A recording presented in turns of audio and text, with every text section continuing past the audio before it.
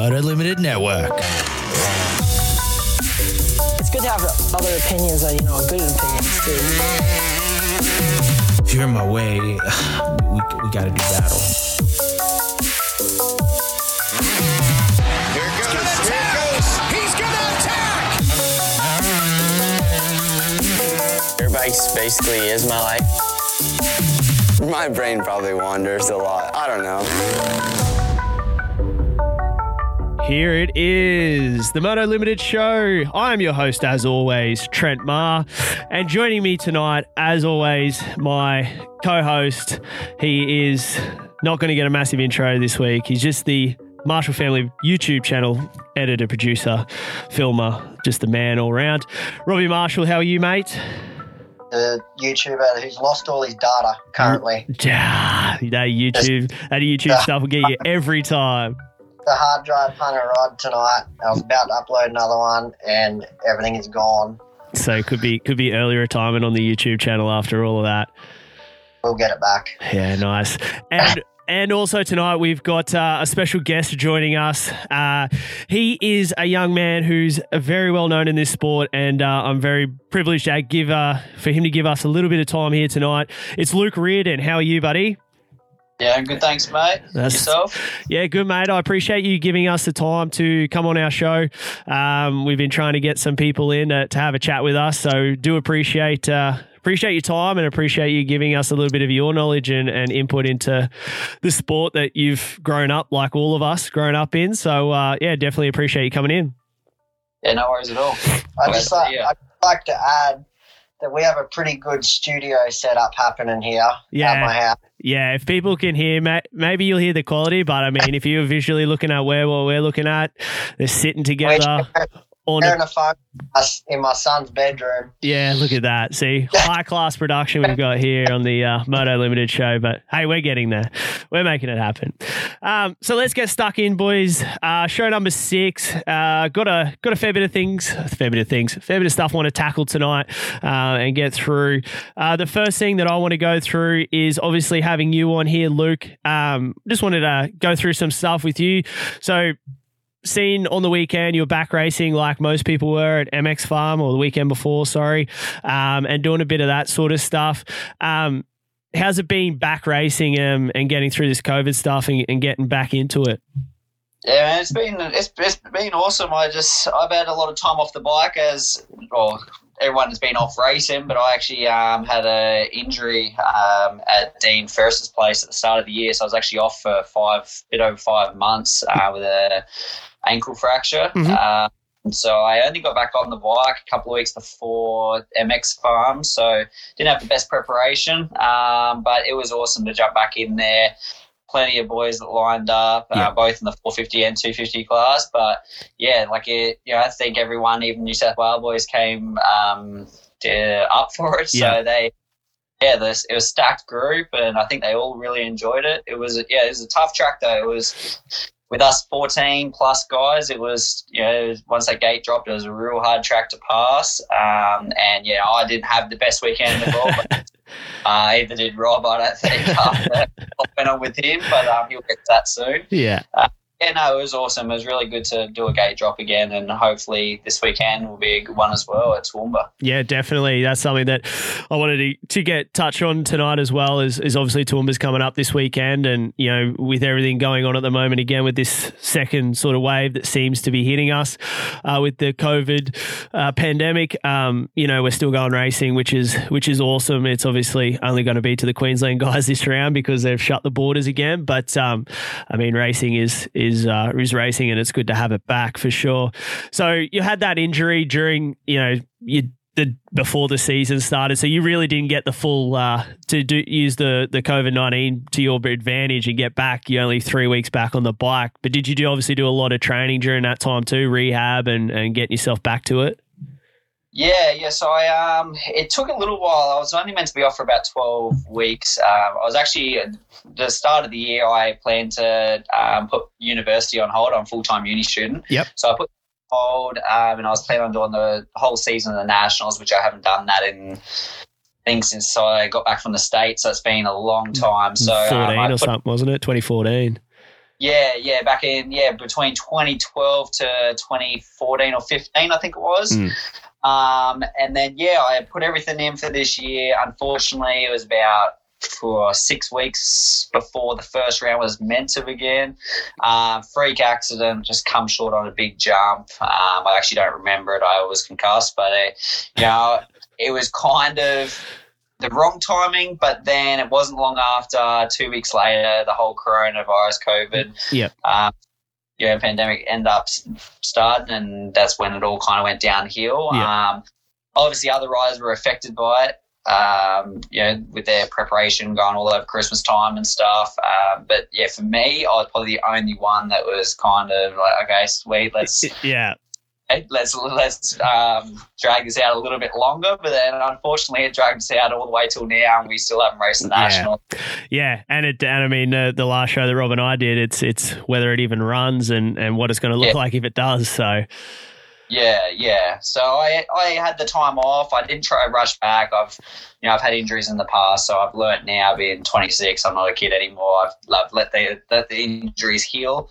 I did rehab. I was training off the bike, but it was a lot longer than I thought. It ended up taking up to 5 months of no riding whatsoever. So it was a long time off the bike. Even now, I'm not 100%, but just doing what I can. Yeah, for sure. He's not a kid. Not a kid. Yeah. He's 26. He's getting old, man. Yeah, no, he is. Hey, we're gonna get to you, Rob. Yeah, we're getting to you, Rob. We're getting to you. All right, we got big news for the Robbie Marshall fans out there. What's going on with him? So, all right, Luke. So, I mean, obviously, as you said there, the injury happened at Dean's, and that's something that I wanted to touch on here. Obviously, Dean had a pretty bigger accident on the weekend up at Conondale, and obviously our thoughts and prayers go out to him and the family with all of that. It doesn't sound very good, but Dean's a strong, fit guy, so hopefully he can get through this. But you're pretty close to the family too, Luke. Your partner is obviously Renee's sister, so I don't know if you've heard anything or whatever, but obviously just from what we've heard in the press releases that that he's obviously got those multiple fractures in his ribs and vertebra from what Raceline have put out. So hopefully he's all good and gets better soon, and we can have him back at the track and fit and healthy. So we'll move on. Robbie Marshall, you've had a doozy of a week. Everyone that listened to last week's show heard that Robbie had to crash and he's not real sure of his knee. Robbie, give us an update on the knee injury. It was more of a tip over than a crash, but costly one. Got an MRI done and got results back. It turned out it was actually worse than I thought. So it's fully torn ACL, a complete tear straight through. So basically no ACL, and a medium tear of the MCL. And then there's also damage to the meniscus, which is the main concern. So, I mean, right now I've got 70% movement back in my knee, and I can walk up and down stairs and everything fairly normal. Got a little bit of a limp, but to me, I feel like I could really get back on the bike this weekend and go for a ride. Yeah.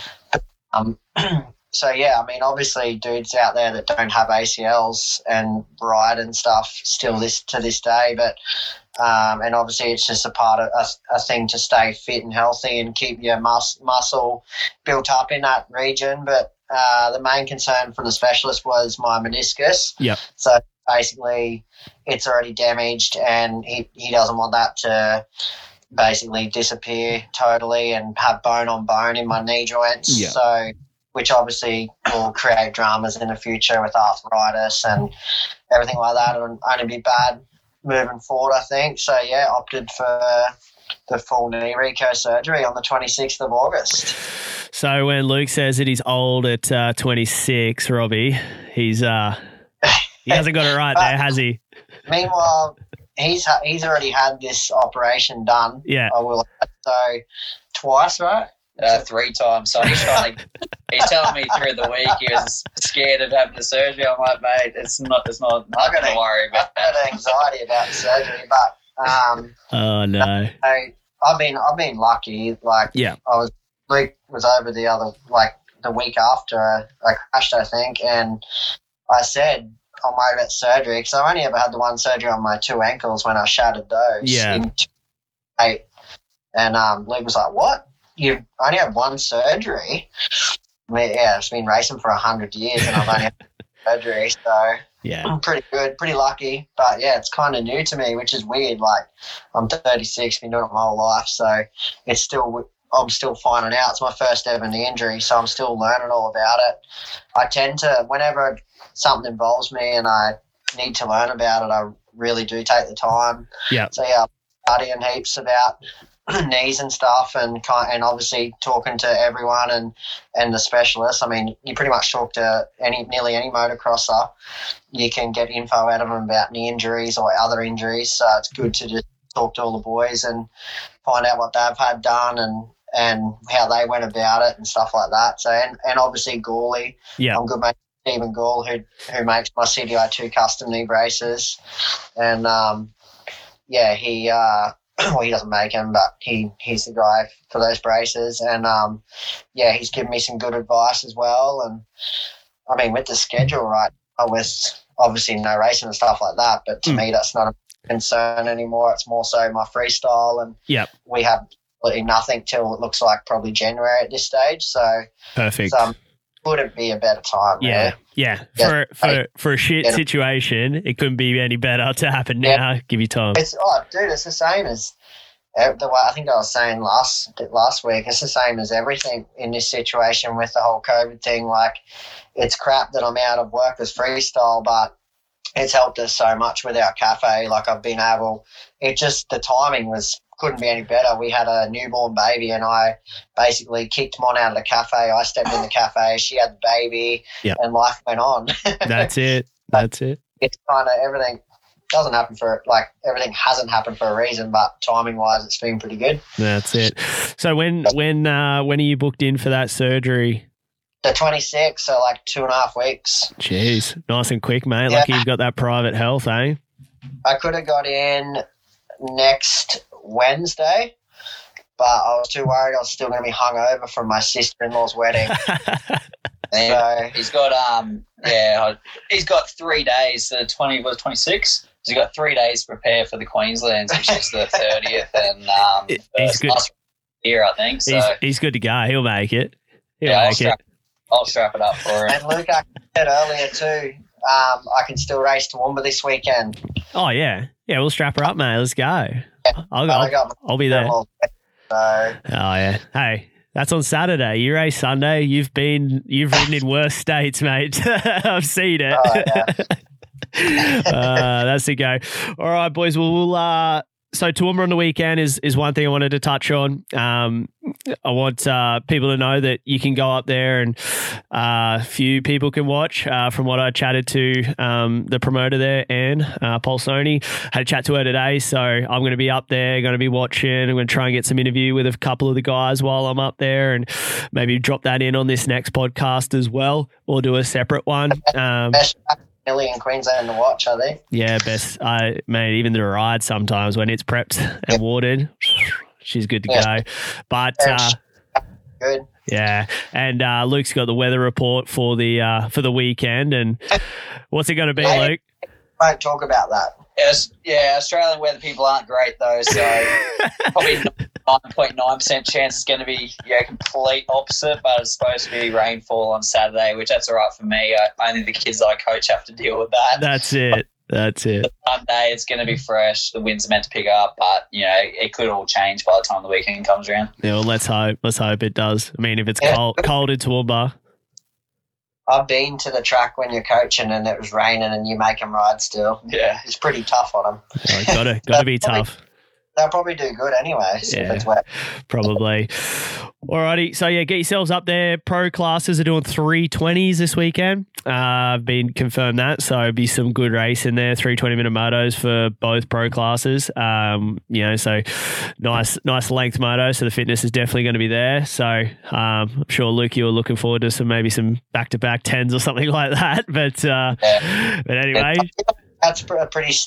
I feel like 320s for a sunny state, or even Queensland's maybe a tad longer, but I feel like that's why try and change that? Well, Like, well, I know it's good to mix it up and try to do different formats and stuff, and which is what they did at Gympie and stuff. But honestly, at a Sunny State race, I think 3 set 20s. Like, I mean, it's kind of seems like the normal thing to do to me. yeah, well, I chatted to Anne and she sort of explained to me that the reason why they've been doing it is because they want to get some riders' feedback and get the general consensus of what the best format is. And then I know it can be boring at times, but I think at the end of the day, you're always going to find, I think 320s are going to be either one. probably. Yeah, you could train for it too, you know, like everyone knows this is what you're training for, you know, go and get it done. Yeah, like even at the MX Nationals, like the lights class do a 130-minute moto, then the 20-minute, and we all know the 20 is a sprint race. So you can kind of hang it out for that whole 20 and, you know, not fade. Yeah. But the 30-minute, it separates, you know, the men from the boys. Like it's a tough moto, especially when you go on those rougher tracks or the sand tracks. It's hard work. That's it. So if you guys haven't entered already, I think entries close tonight, which is Monday. We're recording this. This will come out tomorrow. So probably already closed by the time you're listening to it. But definitely get yourselves up there and have a bit of a look if you can. And I think it'll be a great day. Alrighty, guys. I have had this question in the bank for a little bit now, and I last week we sort of touched on it a little bit with obviously the MX Nationals and whether it should be run as one of our listener questions. So this is kind of just branching off that a little bit. And in the perfect world, if we had a magic wand, how would we fix, or what would we do to change the MX Nationals and you know, whether it be right or wrong? Let's figure out what we would do. So I'll kick this one off, Rob. My biggest thing is I've done a couple of nationals. I'm not a regular like you two have been or are. But the ones that I did, if you're just the privateer guy coming, you know, just doing maybe 1 or 2 rounds and just coming into it, it just seems to be all about the teams and all about the big names, and you're basically just, I wouldn't say bottom feeding scum, but you're just kind of there and making up the numbers, which yes, you are. But the way I look at it is they're the guys that are actually buying all the product from the shop, going to the track, doing all the riding, paying the tracks, doing all this sort of stuff, and not taking any prize money away from the event because, dude, we're 20th place. I just think there should be a little bit more like, you know, a little bit more for them. Definitely more of some sort of program or something set up for privateers. Separate. I mean, I think they've tried to do it in the past, but like a separate privateer prize package or something like that, or just some sort of like, you know, some sort of thing where, you know, those whole events, like if you go there, and I mean, my last experience there, like, dude, you know, qualifying all this stuff, it's all new to us guys, and you know, you're not going to qualify that great or nothing, but it should be a thing where you go, right, well, you know, all you guys get this, we're going to give the privateer guys, you know, something in advance, or you go like bottom 10 qualifiers get the 10 good gates, and then everyone else got, because you're not even going to get a start anyway against those factory bikes, but just entice the privateer guys to want to be forking out their hard-earned money, because they, you know, if they get in in a certain position or the best that they could get, they're going to get a little recognition for it, you know, and that's all, dude. That's all you're really going to get at that point. So that's just one thing that I thought I'd like to see a change in, is just trying to give the privateers a little bit more incentive to go and do those events. Yeah, for sure. I mean, I've done full national series as a privateer, and always as a privateer, I was always hovering around like that 10th to 15th place, like sometimes better, obviously, but I think the last year I tried to do a full season, was always 10th, 12th, stuff like that. And even like they're not bad results, but there wasn't much motivation to keep going, that's for sure. Yeah. And that's sort of where I'm coming from is there's got to be something to give these guys a motivation to keep, because as I said, bringing it back to where I am and have been in the sport, I mean, you know, these are the guys that are buying the stuff from the motorbike shops, which is ultimately funding a lot of these factory programs, buying the bikes, funding the factory these guys are the ones that are, not fully, but they're the ones buying the stuff. So just give them a little bit more, incentive to spend the big money too, to go to the nationals, to go and be there and, get a little bit of something to go, keep bringing back your money. We're going to keep looking after you a little bit. Yeah, and even like down to pits and stuff like that. Like I know maybe some of the teams invest funding for the nationals, like obviously Yamaha and stuff like that. So then part of their deal is obviously the Yamaha factory team has to get looked after with pits and stuff like that at the events. But like maybe even like the pit setups for the privateers, instead of just jamming them out the back, like have a primetime spot where all the privateers can go with some facilities that they can use, like even.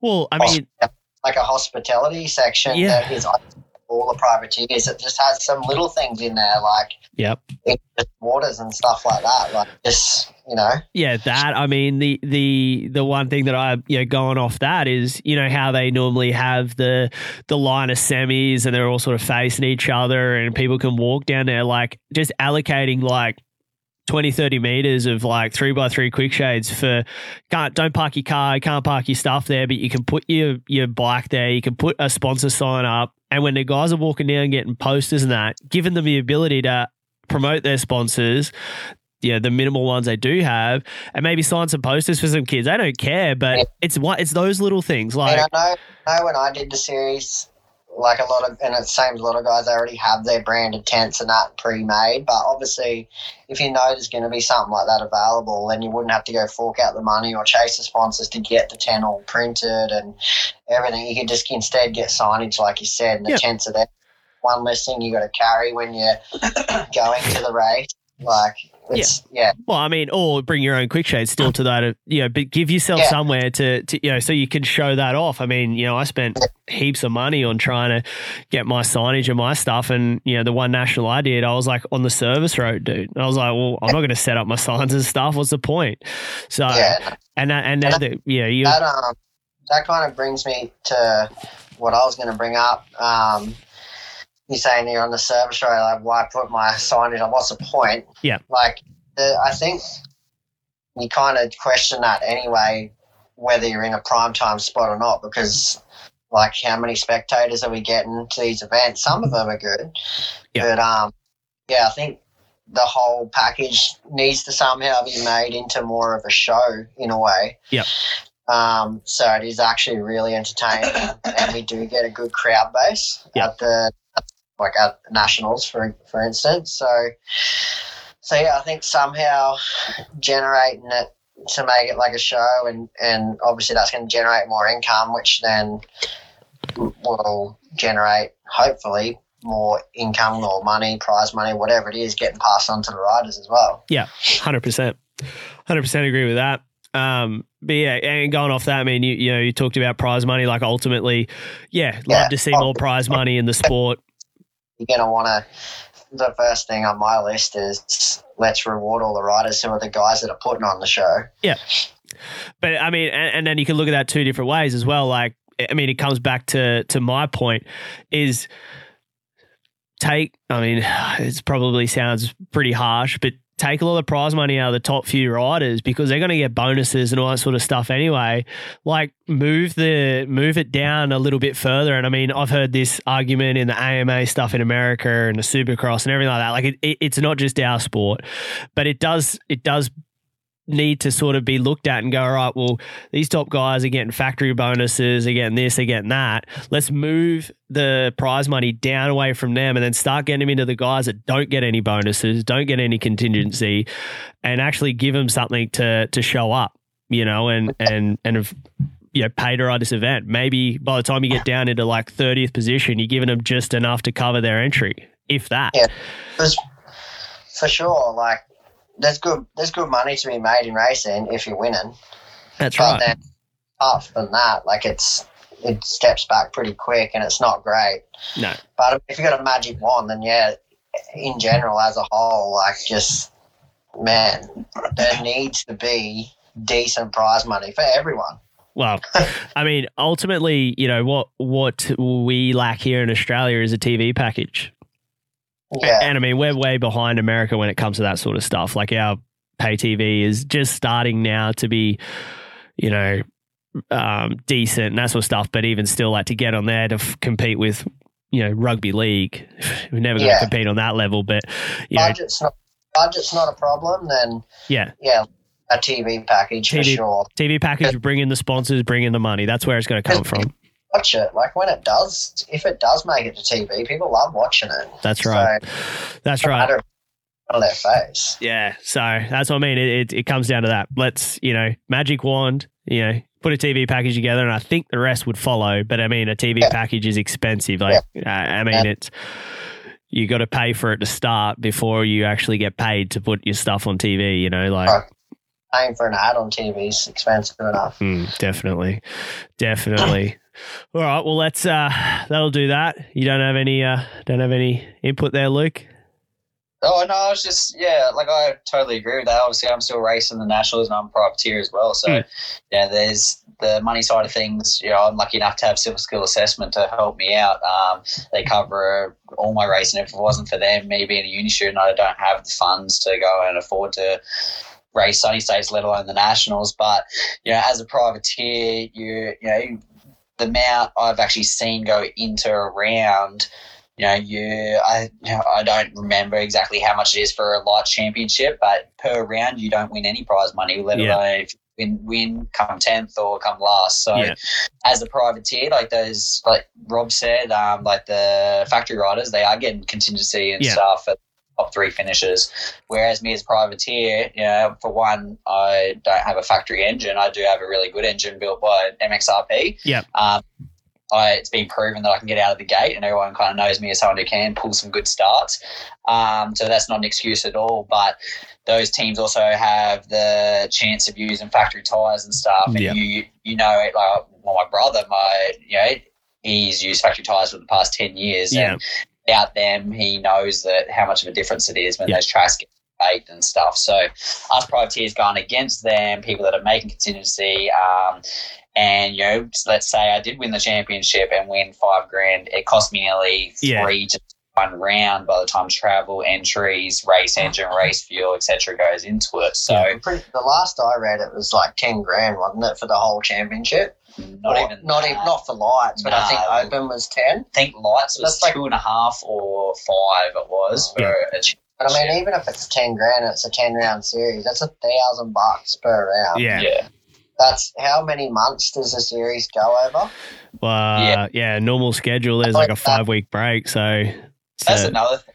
Like, the nationals, like it starts in roughly May. Like May, is it? Yeah, and it drags out a lot. Like it goes over the whole year pretty much until then they only have 2-3 weeks or whatever it is. Supercross in October, November.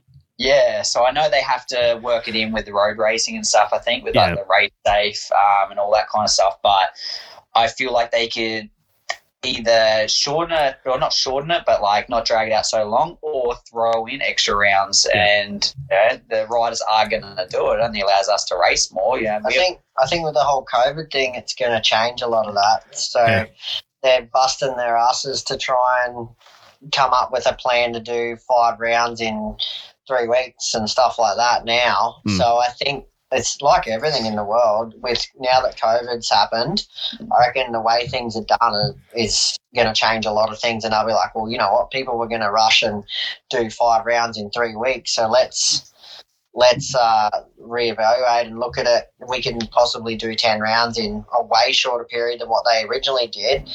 So I mean, it's always got its positives and negatives about rushing through a series or spacing it out. So that's one of the problems we've always had. Like I worked on the subcommittee and ran and coordinated the Queensland Motocross and the Sunshine State Series for a few years, and that was one of the major problems we had, was fitting it in the damn calendar. Because you can't clash with this and you can't clash with that, and it was a nightmare. It was a headache. So I think for sure, if they look at it, we can cram in rounds if we have to, then it might work better in ways. Yeah. Well, let's see what happens, and hopefully some of our ideas there make it. Otherwise, well, we're just here bullshitting behind a mic, so we'll see what happens. MXGP time. So we had MXGP of Latvia happen over the weekend, and I mean, I got to watch a recap. Luke's watched the race, so we're going to get a little bit more insight from him on that one. But it's good to get the GPs back to have a watch of, and those guys are all pretty much back fit and healthy. So pretty stacked class when you look at the results here as well. Luke, that track looked gnarly to watch on TV. The MX2 class, the boys were two different winners each race.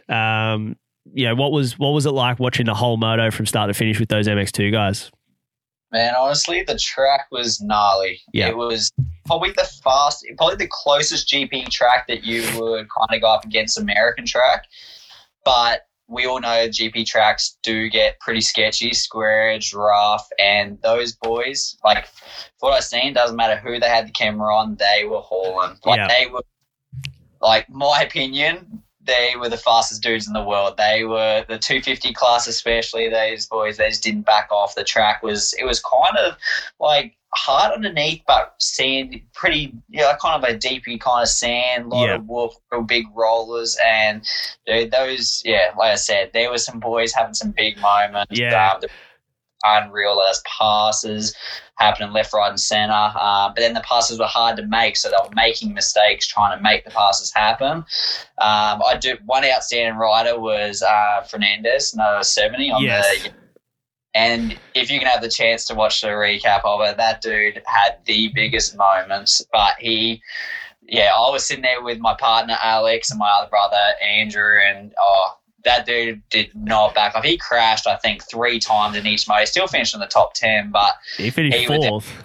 Yeah, that's what I mean.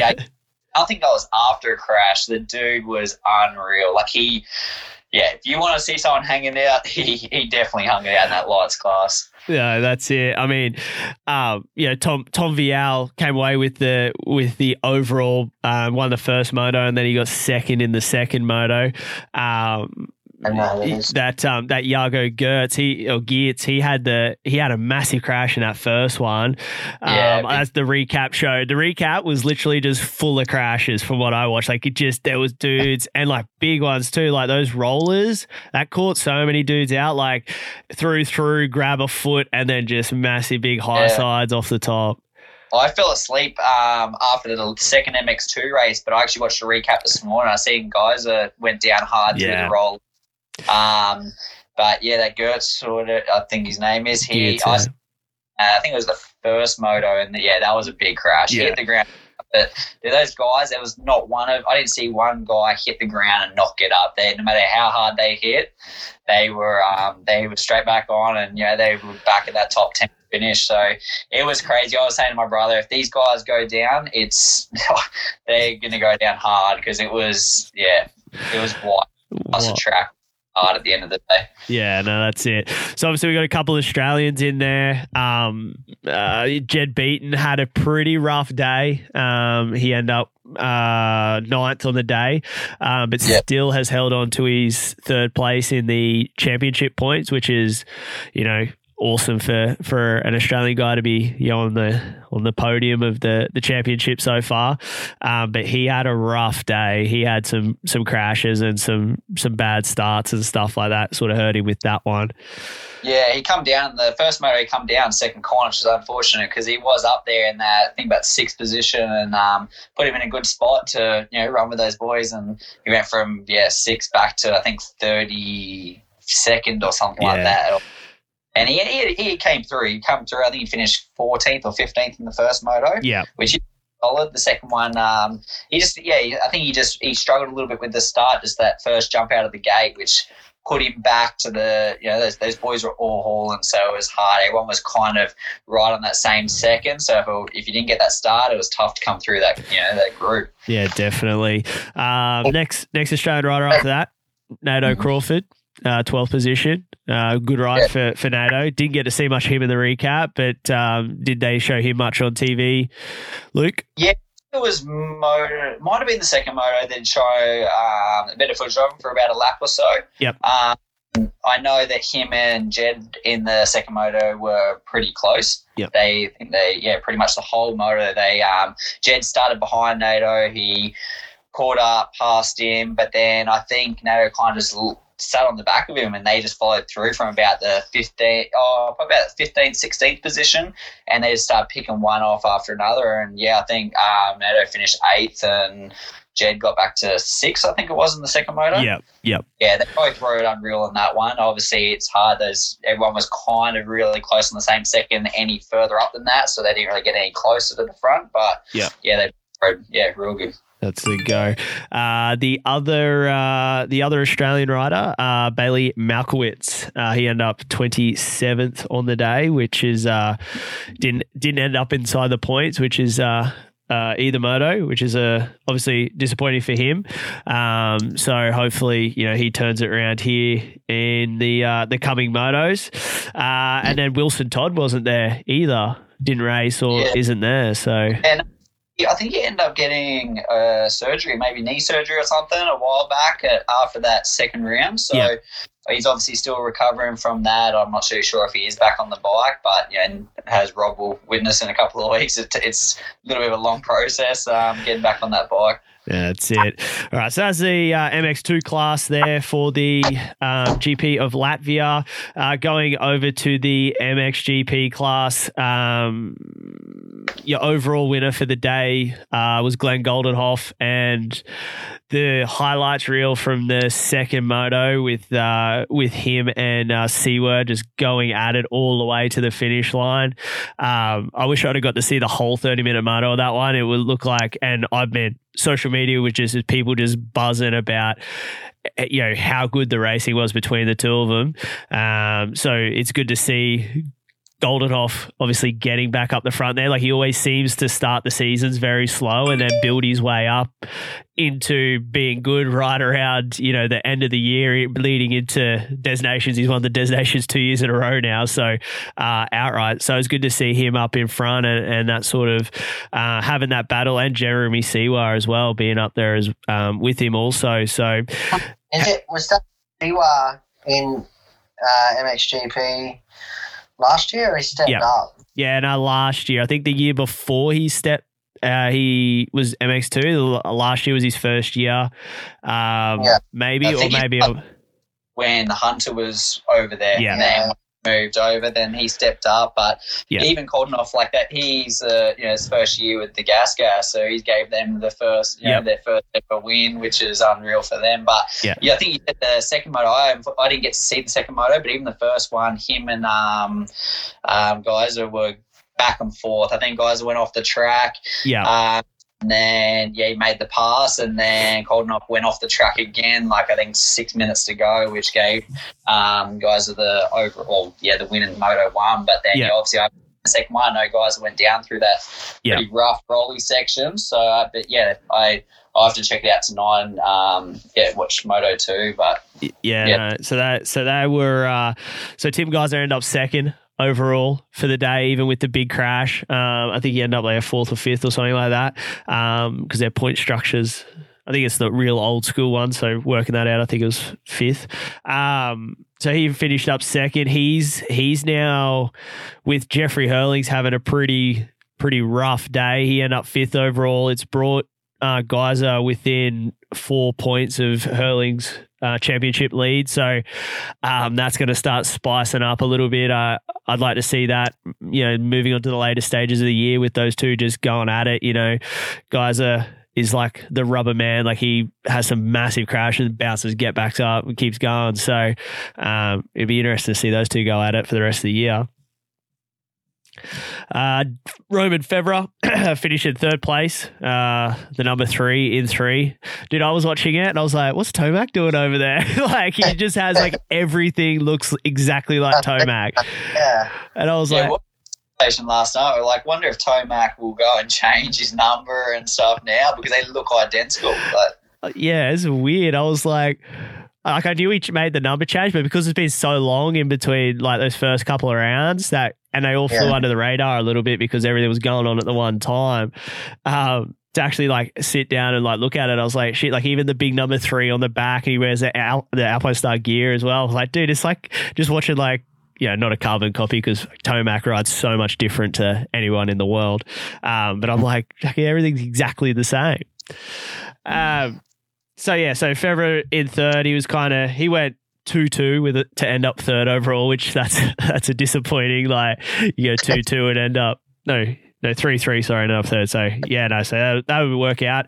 Jeremy Siwa, fourth, and then Jeffrey Hurling's fifth. He just didn't look like, he had some crashes and stuff like that. Like at the last moto, I think he crashed in the first or second corner as well and made his way back. So, Hurling's 4. So he went 4-4 for fifth. Hurling's was strong. First moto, he actually wasn't, for how rough the track was, where Hurling's usually is real outstanding in that. He didn't do a whole lot for the first 20 minutes of the first moto.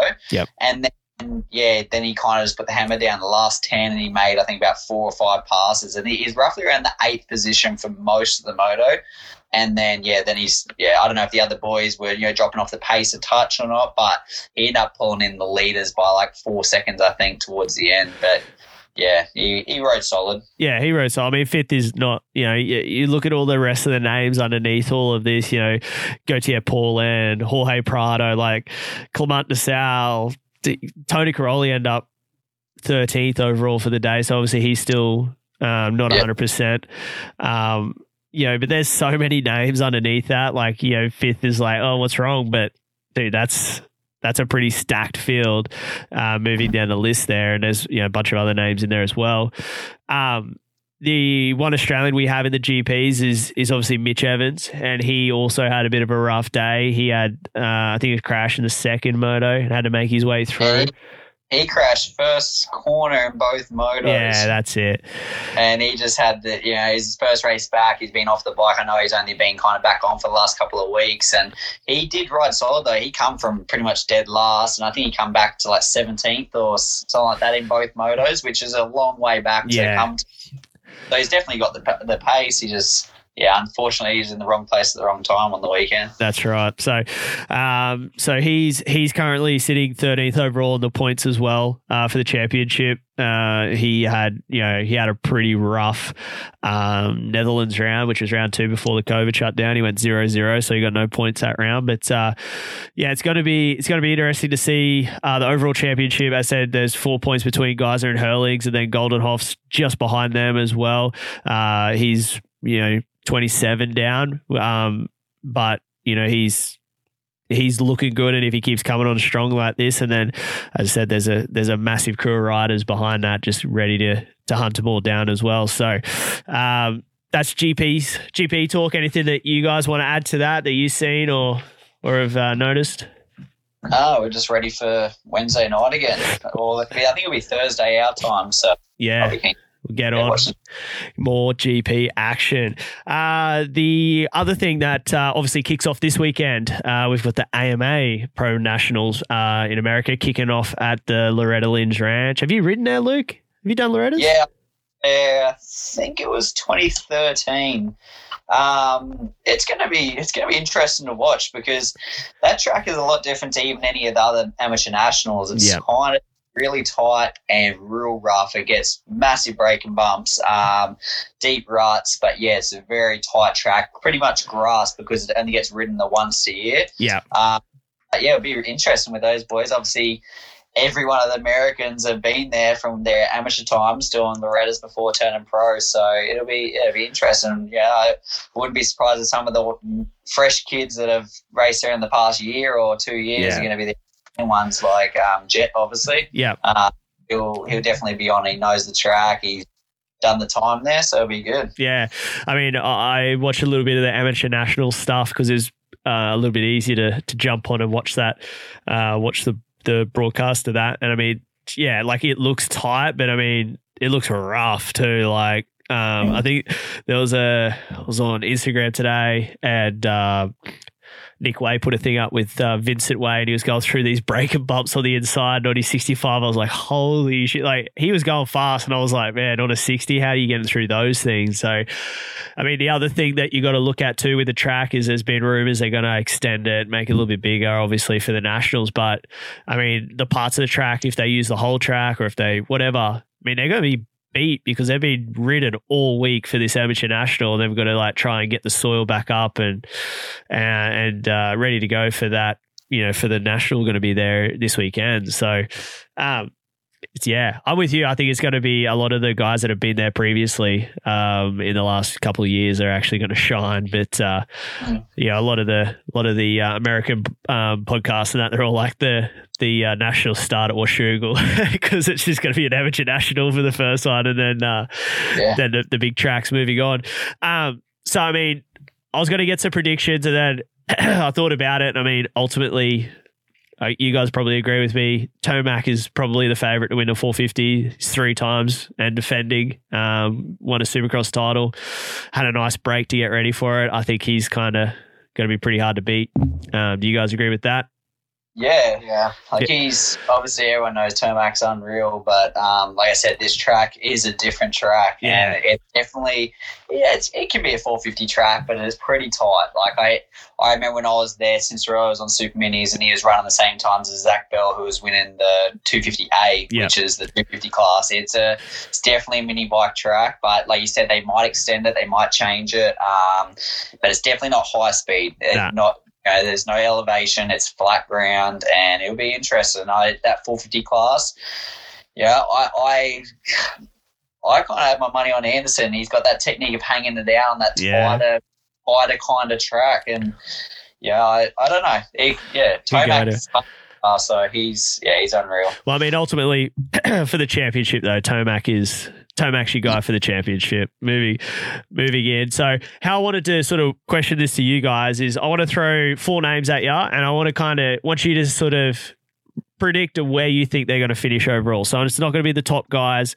It's kind of those next sort of, not tier, but the guys that are either not proven, which a couple of these guys haven't ridden 450 outdoors, and then the other guys that are sort of in that 4, 5, 6 position, and sort of trying to rank them in a sense. So my first one is the name you brought up there before, Luke, Adam Cincerello. What do you guys think overall in championship he's going to end up finishing up for the year? Championship? Yeah. I'm going to say 5th. 5? Yeah. Yep. Got anything?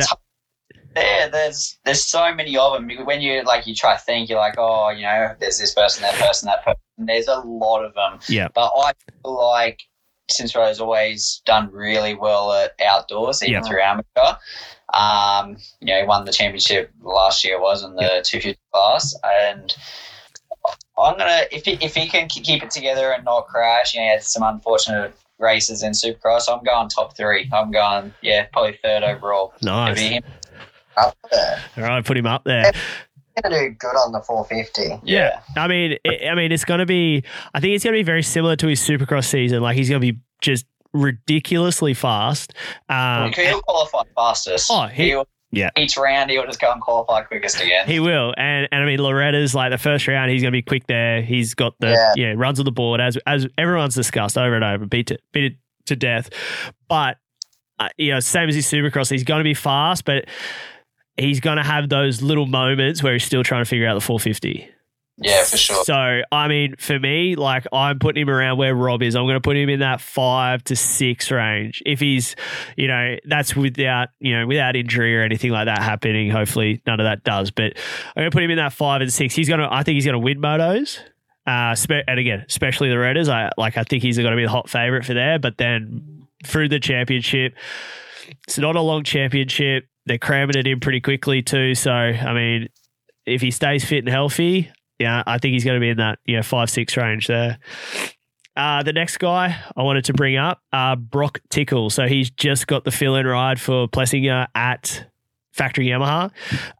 He's had obviously a lot of layoff. He had a rough Supercross coming back for JGR, all that sort of stuff. Where do you guys, and Rob, we'll start with you, where do you think Tickle will end up in that sort of ranking?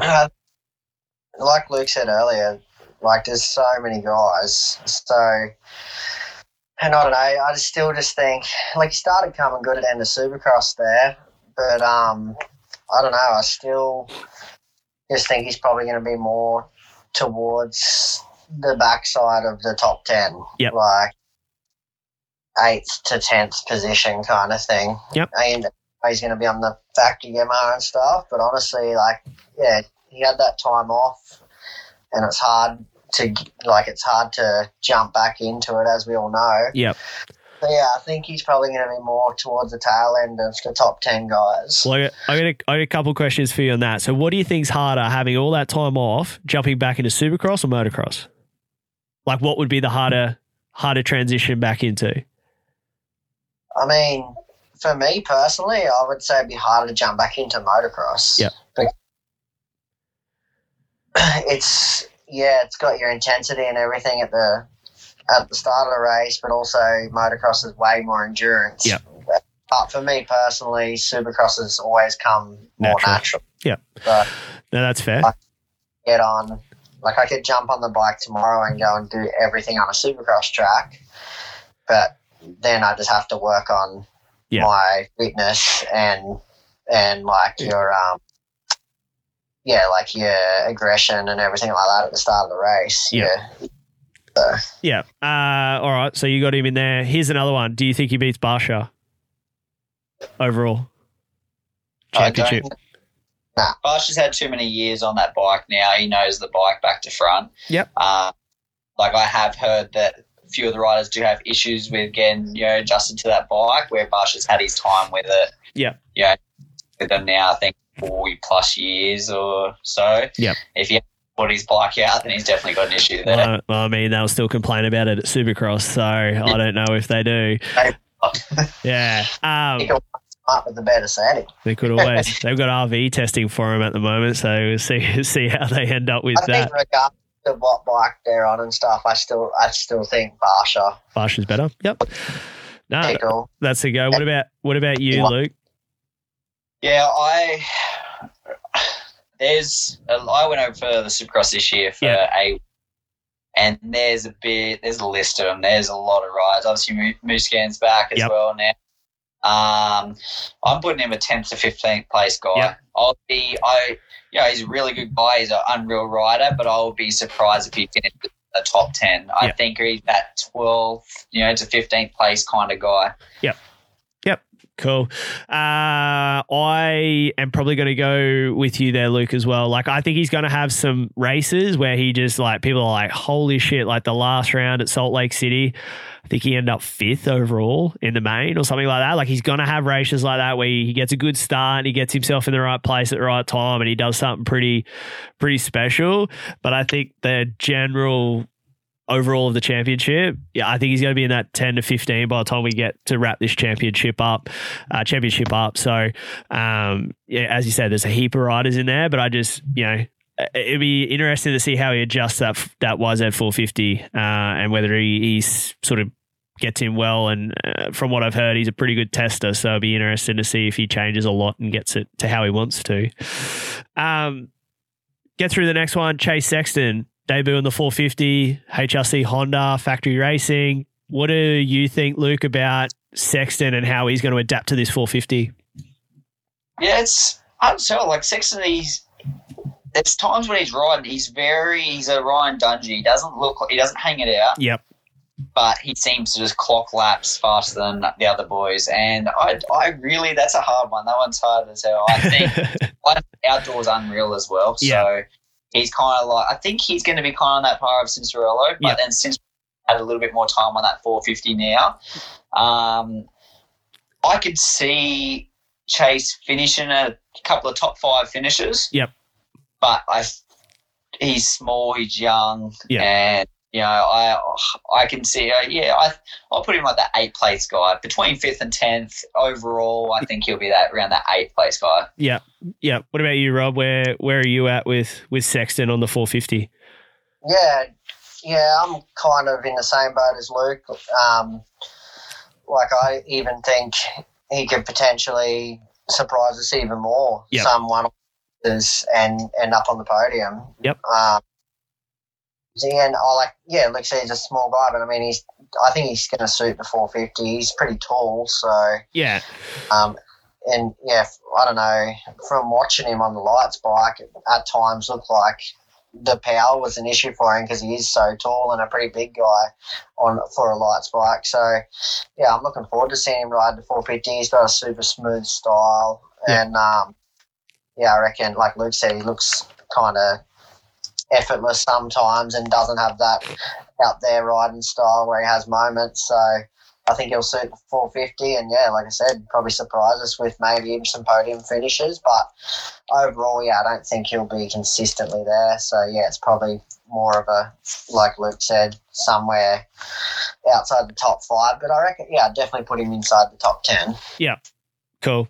All right. I am probably going to buck the trend on this one a little bit. I mean, I put Cinderella at like 5, 6, and I think him and Sexton it's going to be like between them, like for 5 and 6. I think that duration wise and the way that Sexton rides over Cinderella, like AC has that, those moments here and there where Chase is very fluent on a bike. So I think in the overall championship scheme of things, I would not be surprised if you see Sexton beat AC overall. I don't know. I like the way he rides. So, but I think it's going to. Yeah, I think over the whole series, I kind of think so too. I think he'll be more consistent. He's more solid, right? He doesn't make those mistakes very often. Yeah, like he is. Yeah, yeah. So that's where I think. Last one for the 450 class. We get through this. Jason Anderson. He's kind of that wild cardy sort of guy. Where do you guys sort of think Anderson's going to finish up? I mean, I don't see why Anderson can't be a podium contender like every week.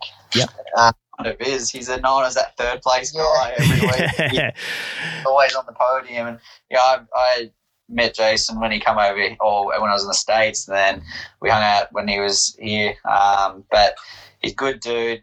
He doesn't take. He's serious about the sport, obviously. Yeah. But a Tomac, he kind of lives a regular lifestyle as well as a pro racer. It works for him, and when I coach kids, I'm like, Jason Anderson's one of the fastest in the world, 100%. But don't watch his technique. Yeah. Dude just hangs off it, and it works for him. But and he's pretty consistent. He doesn't make that many mistakes. So like Rob said, I think he's definitely a top 3 guy. He always has been for the past 2-3 years in the since he stepped up to the 450. Yep. And I can see him getting plenty of podiums. He's definitely 100%. He'll be in that top 5 overall rider at the end of the championship. But it'd be awesome to see him. I'm definitely in the top 3. Yeah, 100%. I don't know what it is, but I don't know whether it's just their personalities or what, but I love it when I see Anderson and Wilson, like the 2 Husky guys. I love it when I see those guys get good results. Yeah. And I don't know, you just feel so pumped for them when they do, especially Wilson. Yeah. Because he's had such shit run with injuries and stuff all the time. But, there's so many times where they kind of both have good days together. Yeah. So, like the last round of Supercross, for example. Yeah. But I reckon for sure, like Anderson, like we both said, there's no reason why I can't be top 3 week in, week out. Yeah. Yeah. Well, I threw Anderson in here because I kind of was hoping you guys would say what you've just said. So let's run through the list of guys that could be top 3. You got Tomac, Roczen, Anderson, Musquin, Webb, Osborne. Like there's like 6 dudes already that could be inside or could be on the podium each week. That's why it's so hard to even put numbers on any of them. We're probably better off picking the guys after top 20. Yeah, and that's why I did it this way because like you think about it, you're like, oh, that guy be there, and then when you actually read out the list of riders, you're like, holy, like it's going to be awesome summer for motocross in America because everyone is kind of, besides obviously Blessing is out, everyone else is pretty much 100% ready, healed and wanting to do battle. So it's going to be so good to see the 450 class this year in the outdoors. Yeah. 250 class, we're going to do the same thing. I'm going to condense this one down just a little bit. Obviously, we've got two Lawrence brothers, Jet and Hunter. I'm going to start with, let's word it this way. Who beats who? Yeah. Who do you think's going to beat who in the championship overall after the, what are we, 9 rounds? First round, I'd say Jet. I'm going Jet first round. But Yep. overall, I think Hunter. Yep. I'm going Jet podium first round. Yep. Yep. Overall, like Jet, I don't know. Supercross is, as Rob will know, it's more technical. A lot more can go wrong. Where Jet made a few of those mistakes, as we all know, but the kid had some raw speed. It was unreal, and no one's seen him race a pro outdoor. Oh, he did it. He did race one round. Yeah, no, he did a couple last year, and he did good. Yeah, yeah, and he only just come out of it, so it was like fresh to him. Now he's racing, boys. We saw the Supercross. He only progressed each round, and we were like waiting for that next round to come. Because we were like, he can definitely podium this weekend. Like it was, but he got better and better. I think with him now comfortable over there with all those boys practicing with Anderson and Dino on that every day. Yeah, if he can put it together, I think Jet will have him overall. Yep. But first round, I'm going to go Jet. All right, so you're going to go Jet overall. What do you reckon, Rob? Are you going Hunter? Yeah, I'm going to say Hunter overall. Yep. I don't know. I just think he's going to be a lot more consistent. Yep. His GP experience. Kind of straightforward answer, but yeah. No, that's good. No, that's good. I mean, I am probably leaning more with you, Rob. I think Hunter's. We haven't seen it yet, but I feel like Hunter is a better motocross rider and Jet's going to be a better supercross rider. Like, they're just like polar opposite, and they have been their whole lives. Like, they are polar opposite people, polar opposite riders. Like, and that's where I think they're going to end up. Like, Hunter's going to be better outdoors. Like, Jet's going to be fast. He could podium first round, and you wouldn't even blink an eye at that. But I don't know if he, over the championship, whether he can continue that form or whatnot, but his talent he has in Supercross, like he'll be and again in America, as you guys know, Supercross is obviously starting to become the pinnacle of the sport. Motocross is kind of what they do in the summertime, which is a little unfortunate, but I mean, if Jet gets through.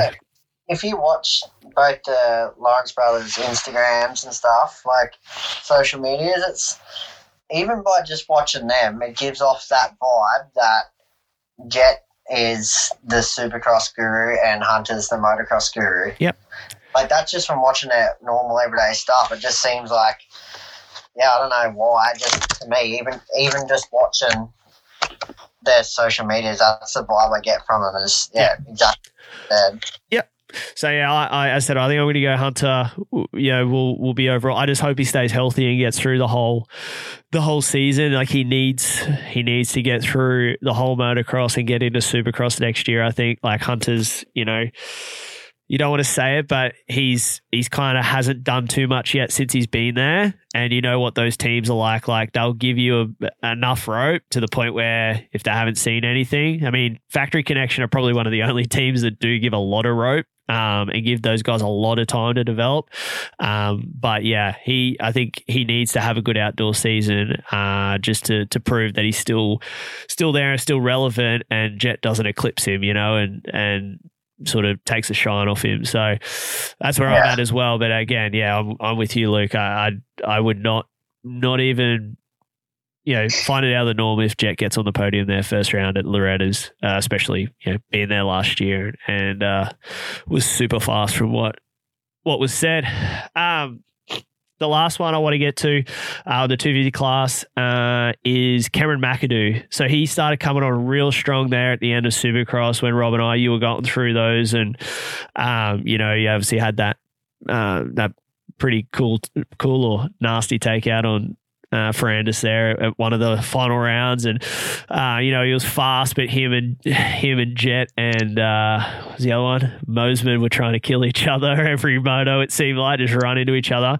Where do you guys see him outdoors? Like he had made a massive improvement in the break before Supercross. He's training with AC and Nick Way and riding with them all the time. Where do you guys see McAdoo coming into this championship and finishing up? So I had a lot of buddies from the States when he was training for Supercross, and I heard I got told at the test tracks and stuff that McAdoo was unreal, like the fastest of the track, and the dude was fire, which he rode really well in Supercross, but he did make I felt like he did make a fair few mistakes. Yeah. Is kind of like that. Maybe his style is to hang it out, and because Supercross is so precise, he kind of overrode the track and made those mistakes. So I honestly don't know. I don't, for some reason, I could be wrong, but I don't see him being a top 5 guy. I can see him it's a 10th. Yeah. But he could, like I said, that could be his style, and he might hang it out there and be that podium rider. But I'm seeing him, 5th to 10th place, dude. Yeah. Maybe a couple of 5s if he, doesn't make silly mistakes. But I'm going with. Yeah, it is pretty hard to answer because I don't really know him apart from just watching him at Supercross. Yeah.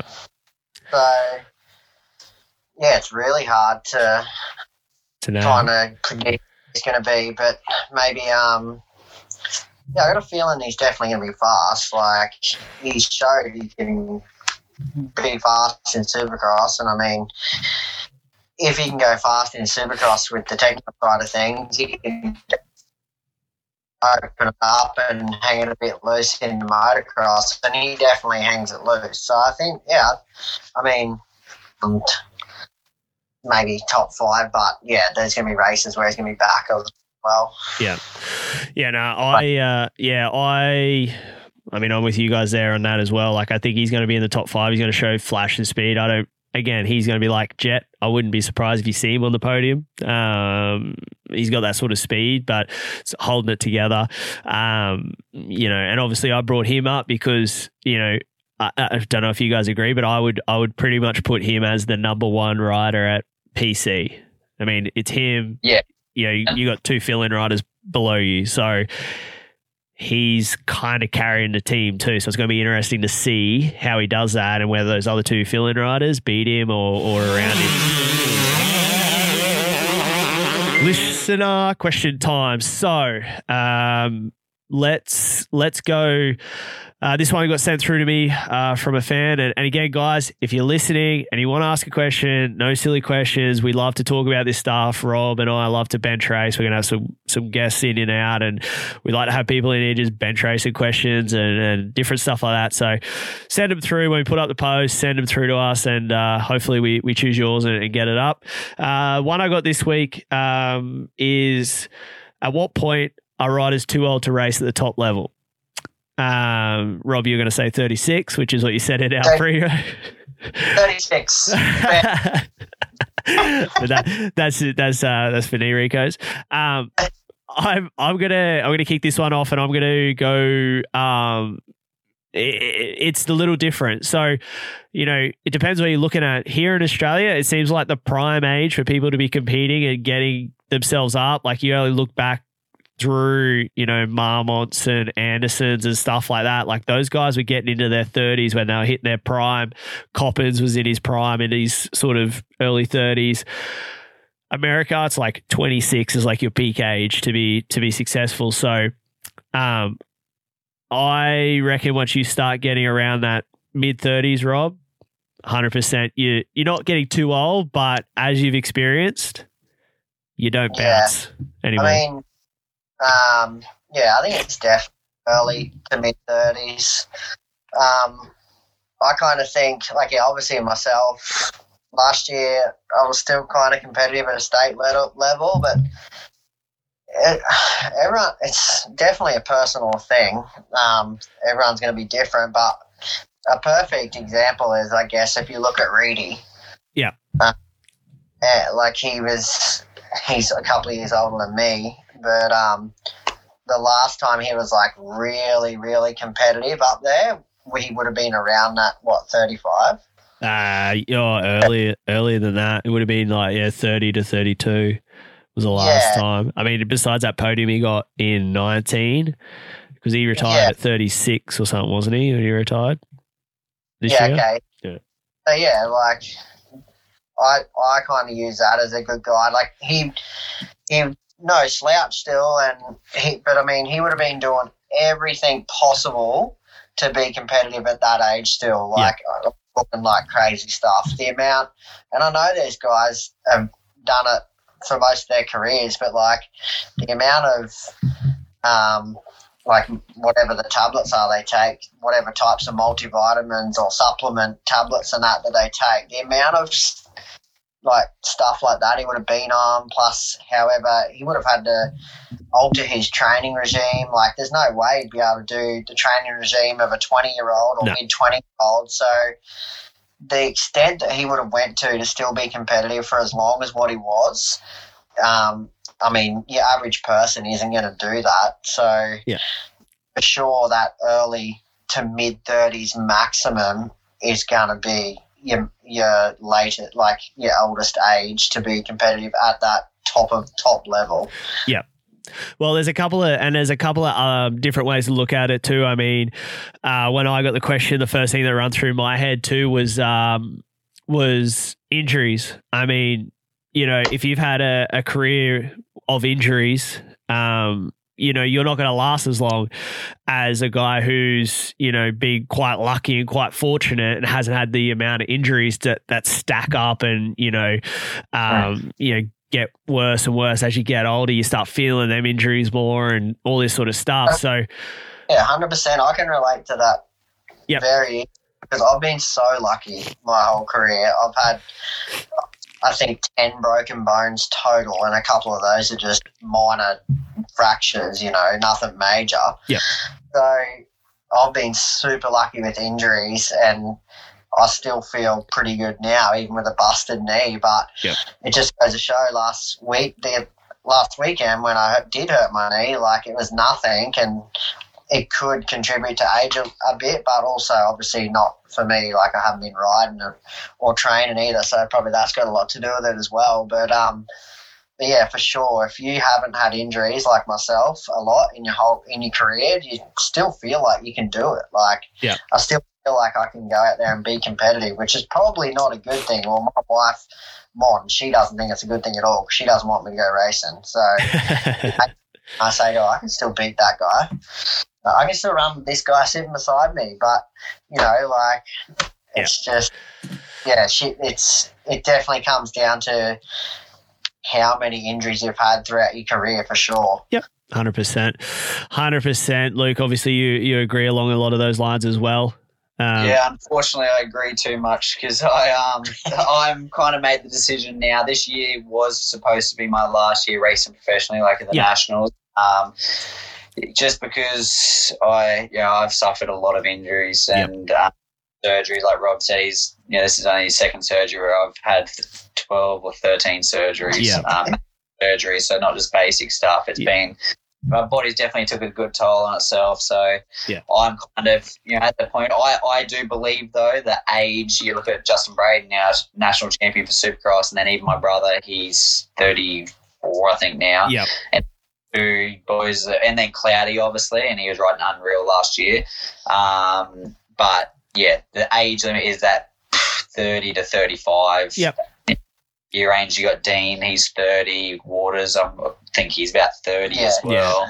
But myself, I'm only 26, but I've been through down as low as I could possibly be and back up and down, throughout my time racing. And I'm, even now, I just come off the track and I'm actually physically and mentally hurting. So I've made a decision now. Next year will be definitely my last year of racing, and but that's, I would love to continue, but I also have other career change. That's why I'm at full-time university, so I want to continue my life and, be able to help out people in the same situation as me. So I'm doing physiotherapy. So yeah, it's a good point from Luke because he's actually doing physiotherapy. So he's obviously learned a lot about the body and stuff. Yeah. But I mean, how good would it be if you could spend a day in someone else's body and actually feel what their aches and pains are like? Like, if Luke and I could swap, like the age difference between us is 10 years. Yeah.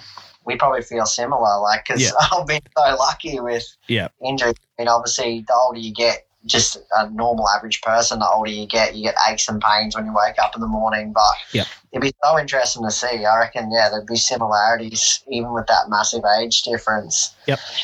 Aches and pains, different parts of your body that hurt, old injuries or whatever. Yeah.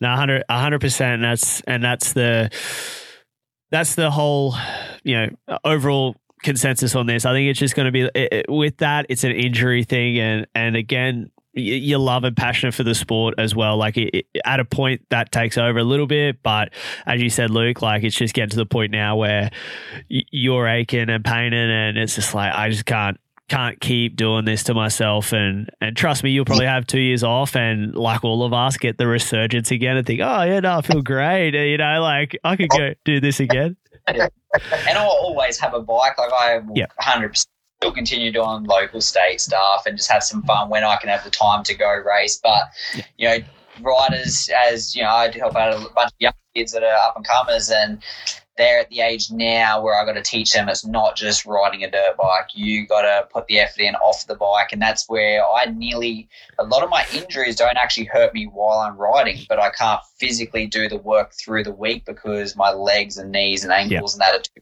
sore to do the physical activity to be able to be prepared for the races on the weekend. So that's the biggest thing of having to kind of call it quits, in the near future, because I just can't physically do it anymore. It's just, it's wearing me down. Hurt ya. All right, guys. Short answer? 36. Robbie's 36. Bang, put a stamp on it. Get out. Alrighty, guys, we're going to wrap this one up. Thank you for joining us. Show number 6 of the Moto Limited show.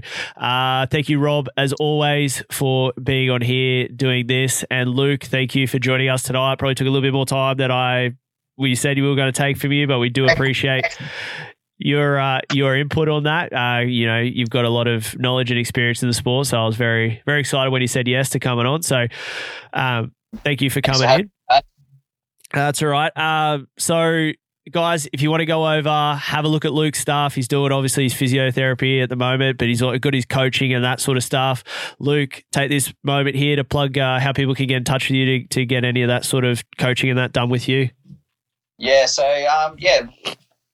with my coaching, I got you can follow my Instagram page, LL110 Elite MX Training. You just direct message me there. I got my own private track at Pimma on the Gold Coast, so I do training sessions twice a week. One afternoon after school for the kids that can make it, and then my Saturdays, unless I'm racing, I have sessions starting at 7:30 all the way through till 5:30 p.m. So every week that's available, and if you guys are keen, just jump on board and see you out there ready to rip. Cool. All righty. Well, we'll wrap this one up. Thank you, everyone, for listening. As always, jump over onto the Moto Limited social network pages and Rob and my own personal pages as well.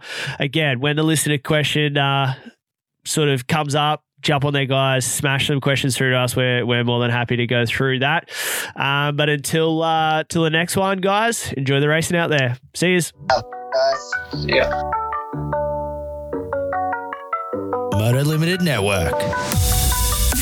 We've been out filming for the last 2 days. I'm knackered. Trying to get home, and we're running out of fuel. And we're about 13 k's from home.